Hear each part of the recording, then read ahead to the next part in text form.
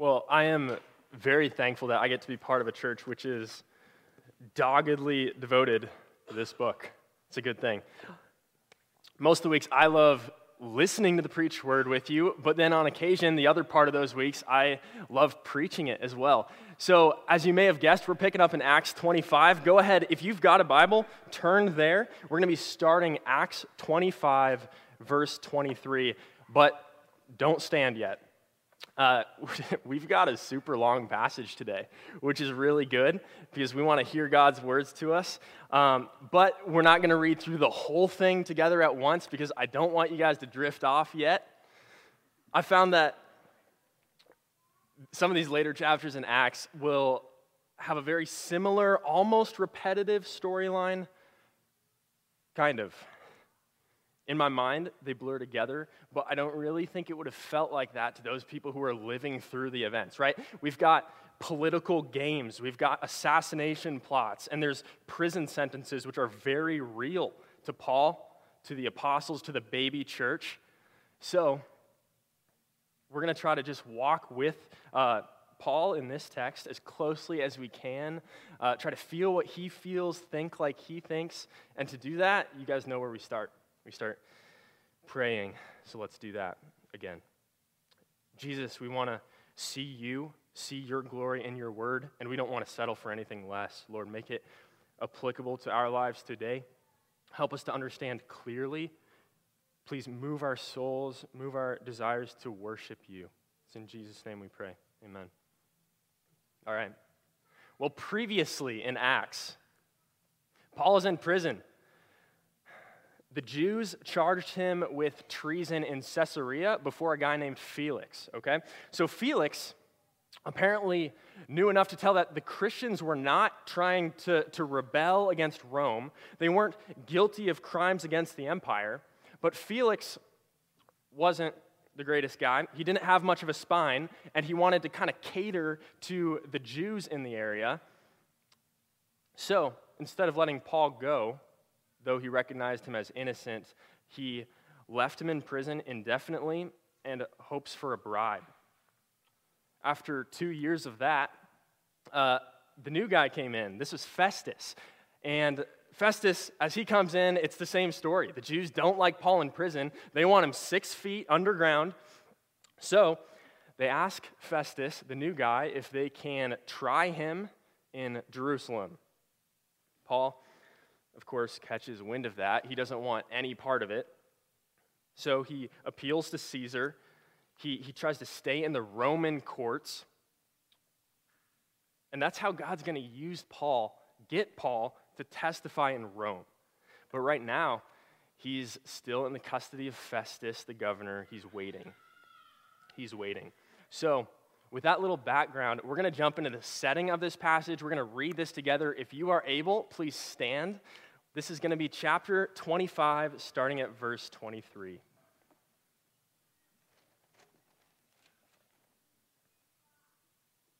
So, on the next day, Agrippa and Bernice came with great pomp, and they entered the audience hall with the military tribunes and the prominent men of the city. Then, at the command of Festus, Paul was brought in. And Festus said, King Agrippa, and all who are present with us, you see this man about whom the whole Jewish people petitioned me, both in Jerusalem and here, shouting that he not ought to live any longer. But I found that he had done nothing deserving death.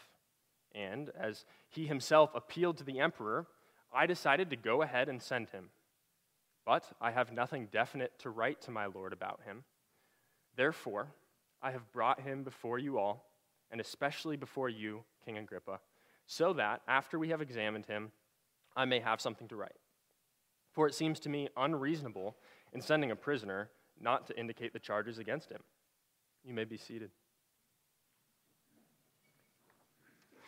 So here's the problem, which Festus tells Agrippa. The Jews, and according to Festus in verse 24, the whole Jewish people want Paul charged with treason. Really, they just want him dead, but they don't have the legal authority or power to do that. So, if they can get Paul tried in Roman courts, get him convicted of betraying Rome, the Romans will do the dirty work, and the Pharisees, the whole Jewish people, will never have to worry about Paul again. But in verse 25, look at this with me.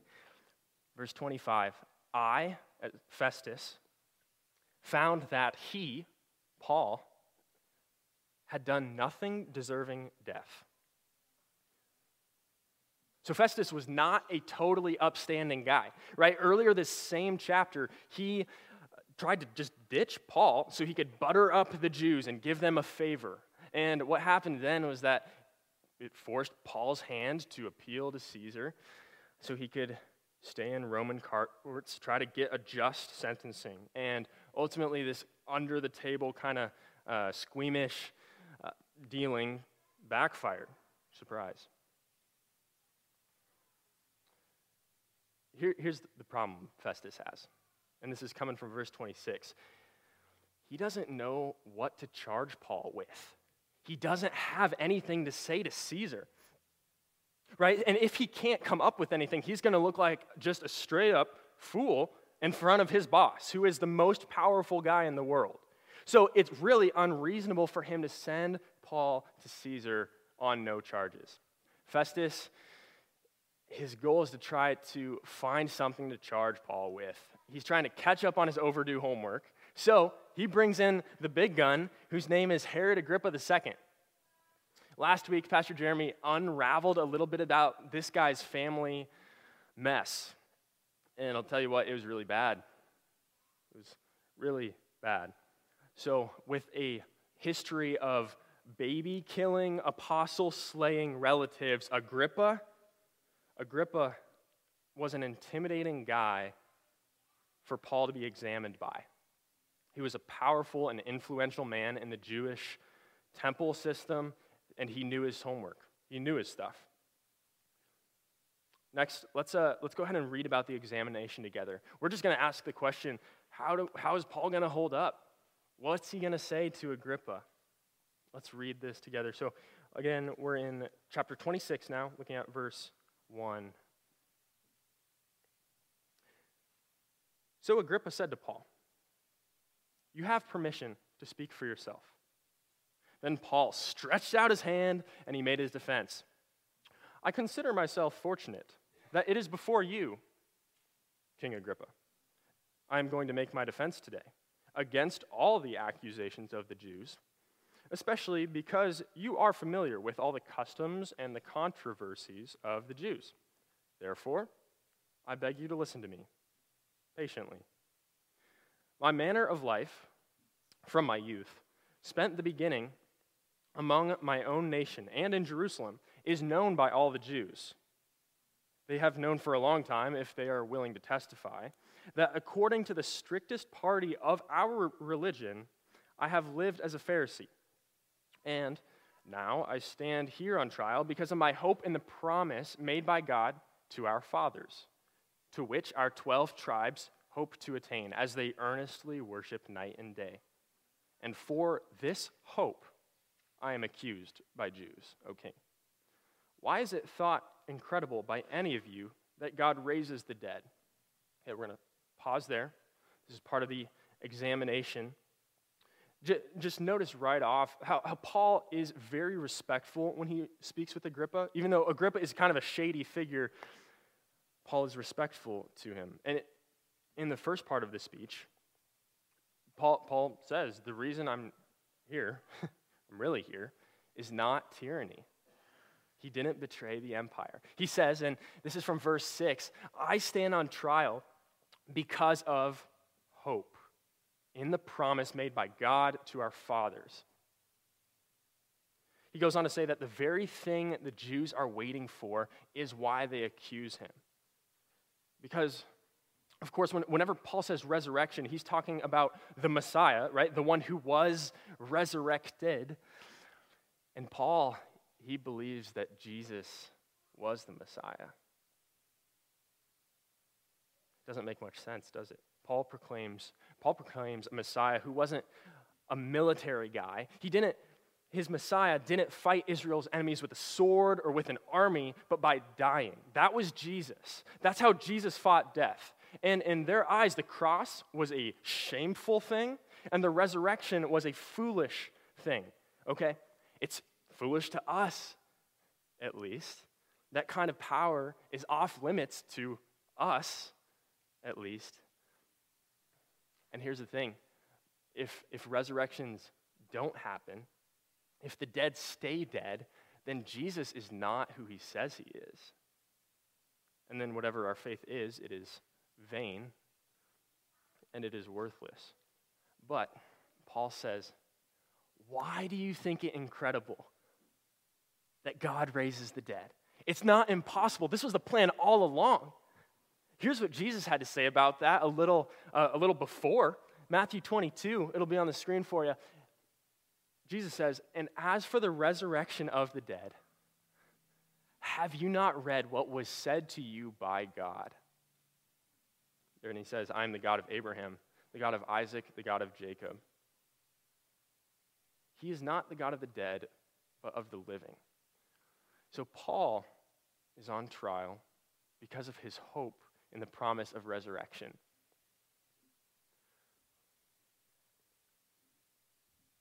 Like we've already read in Acts, Paul wasn't always a follower of Jesus. He didn't always believe in Jesus' testimony and in Jesus' resurrection. But that's the next part of his speech. So let's keep reading. This is verse 9. This is going to be a long section. Buckle up. We're going to verse 23 here, okay? Here we go. Starting at verse 9. This is again Paul speaking. He says, I myself was convinced that I ought to do many things in opposing the name of Jesus of Nazareth. And I did so in Jerusalem. I not only locked up many of the saints in prison after receiving authority from the chief priests, but when they were put to death, I cast my vote against them. And I punished them often in all the synagogues and tried to make them blaspheme. In raging fury against them, I persecuted them, even to foreign cities.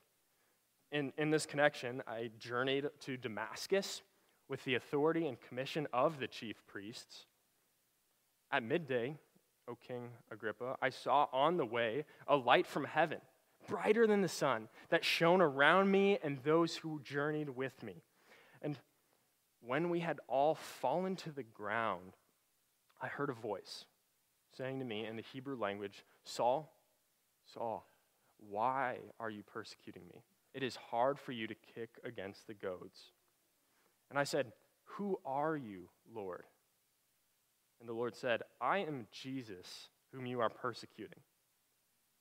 But rise and stand upon your feet, for I have appeared to you for this purpose, to appoint you as a servant and witness to these things in which you have seen me, and to those in which I will appear to you, delivering you from your people and from the Gentiles to whom I am sending you, to open their eyes so that they might turn from darkness to light and from the power of Satan to God, that they may receive forgiveness of sins and a place among those who are sanctified by faith in me.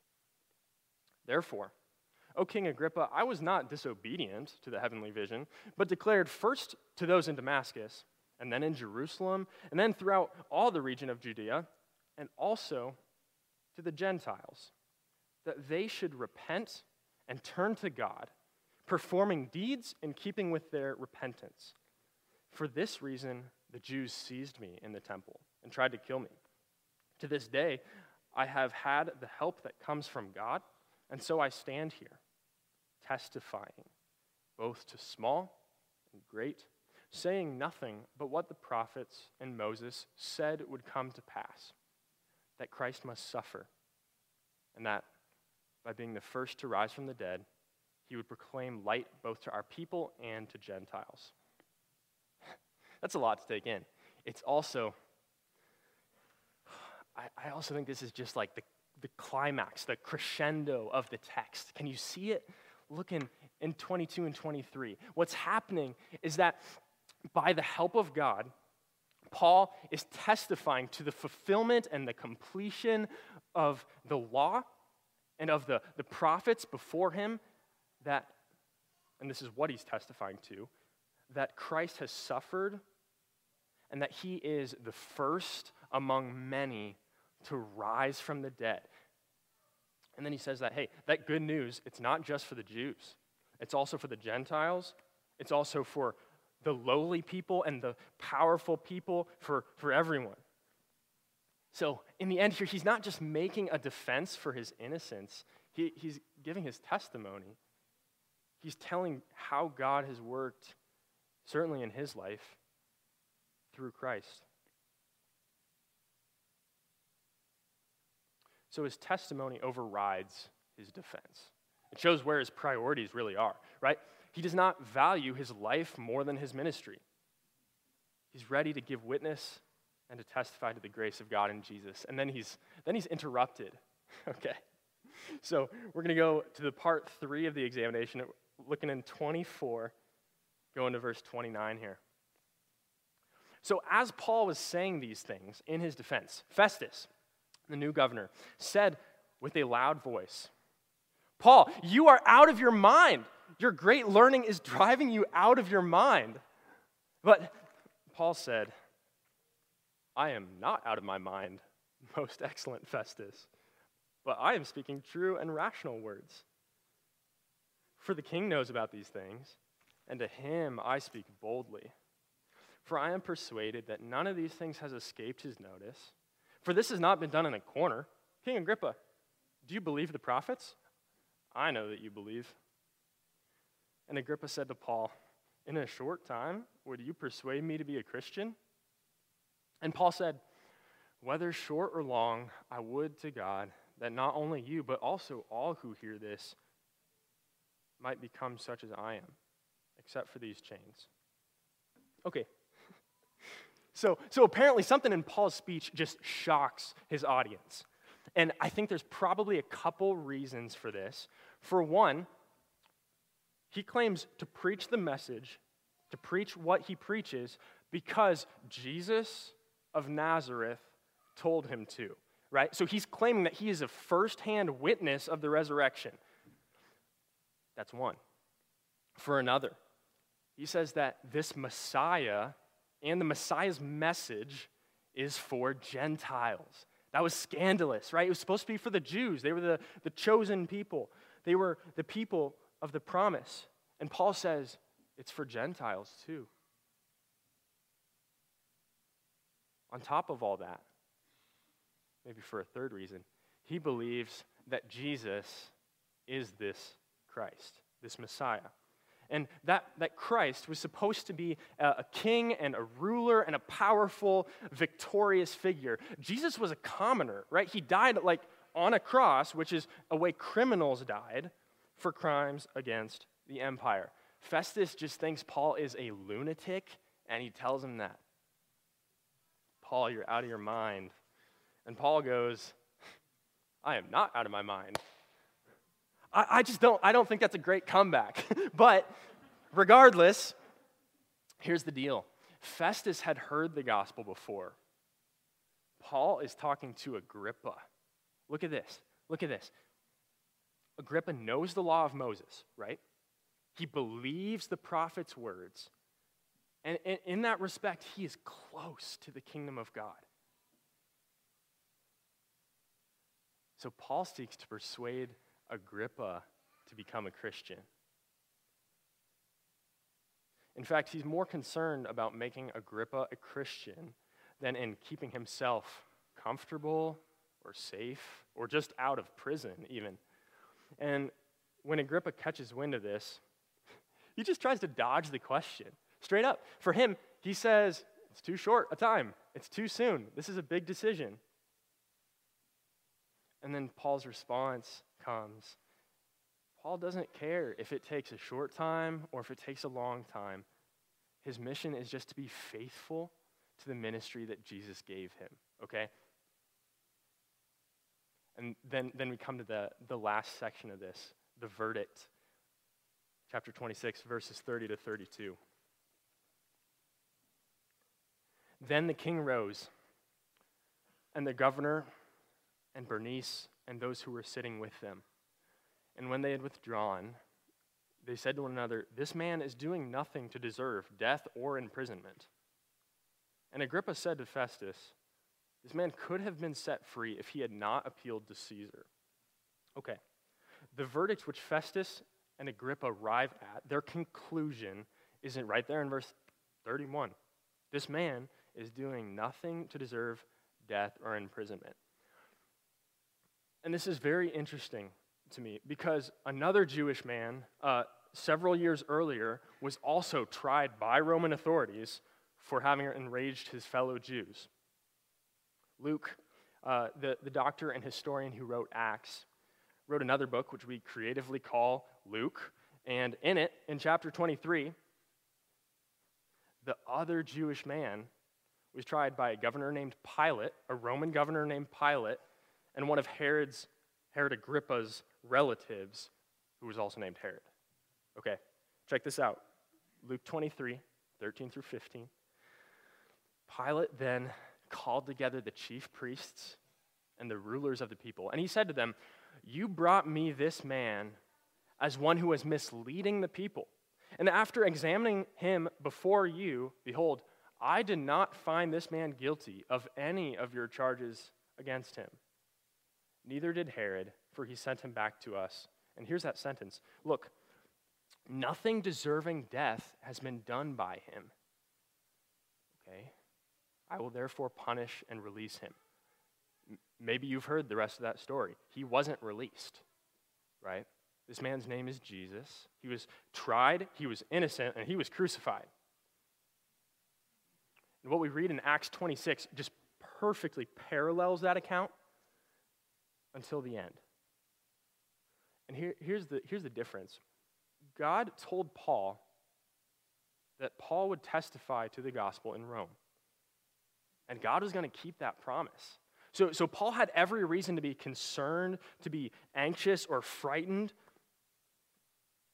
but he had a promise. And Luke doesn't, in Acts here, Luke doesn't give us a read on Paul's emotions. We don't know if he felt intimidated by the powerful people or if he felt calm, cool, and collected. But we do know exactly what Paul knew, which was that he had to testify in Rome.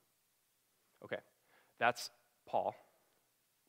Let's see how we apply this now, huh? What's the conclusion like? Well, I'm kind of seeing two patterns in the text. I hope you can see them with me. The first, let's say for application 1, the calling is to believe like Paul, right? We want to believe like Paul. Believe what? That's our question. And our answer, that the resurrection of Jesus is rational and true. So while I'm preaching this text, my aim is the same as Paul's. I'm trying to persuade you to be a Christian, if that takes a short time or a long time. And I won't be talking for too much longer today, but the big idea here is simple, and it's the same. Don't just hear, but know and believe. So if you're not yet a Christian, today is the day. Today is the day. Know and believe that the resurrection of Jesus is rational and true. And if you are a Christian, if you've repented from your sin, professed faith in Christ, then feel the same call. Like, know and believe that the resurrection of Jesus is rational and true. Because, friends, we don't outgrow that, right? We don't outgrow our need for the gospel, for hearing and for believing the gospel. Why is that? Why don't we outgrow it? I think there's a lot of reasons. I do. One to focus on today, maybe this.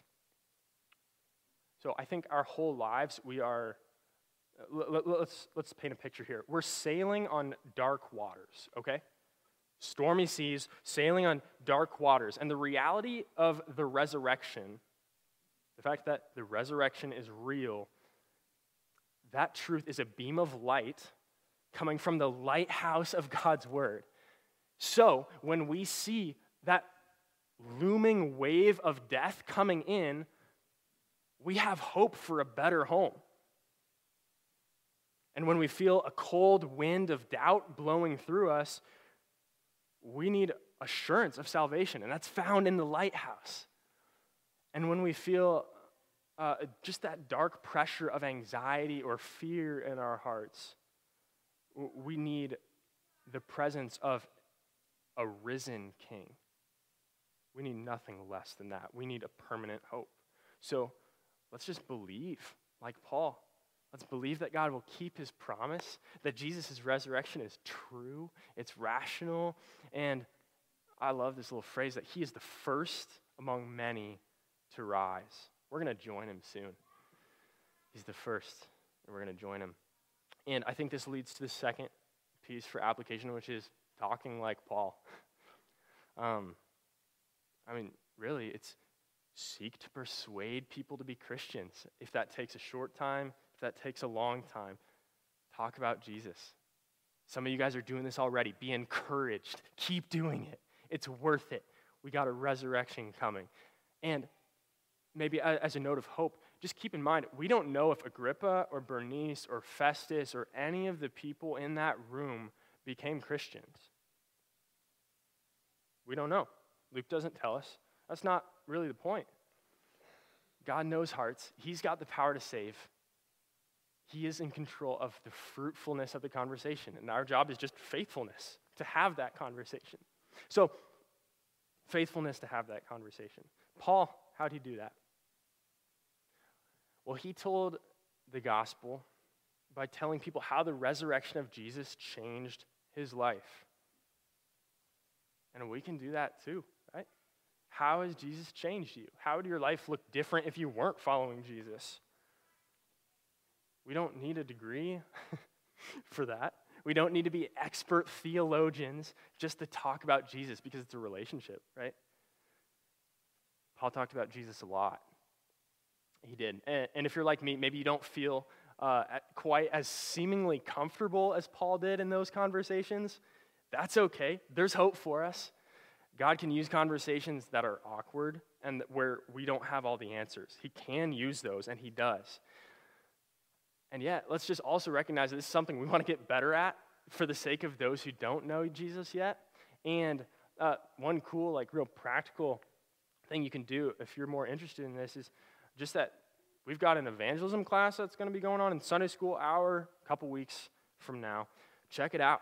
There's some really good tools out there which we can learn from and use. Okay, so practical step if you want to look forward to that. But as you know, this is how we always start, and this is how we want to finish too, because when we're telling people about Jesus, the work is God's in changing hearts.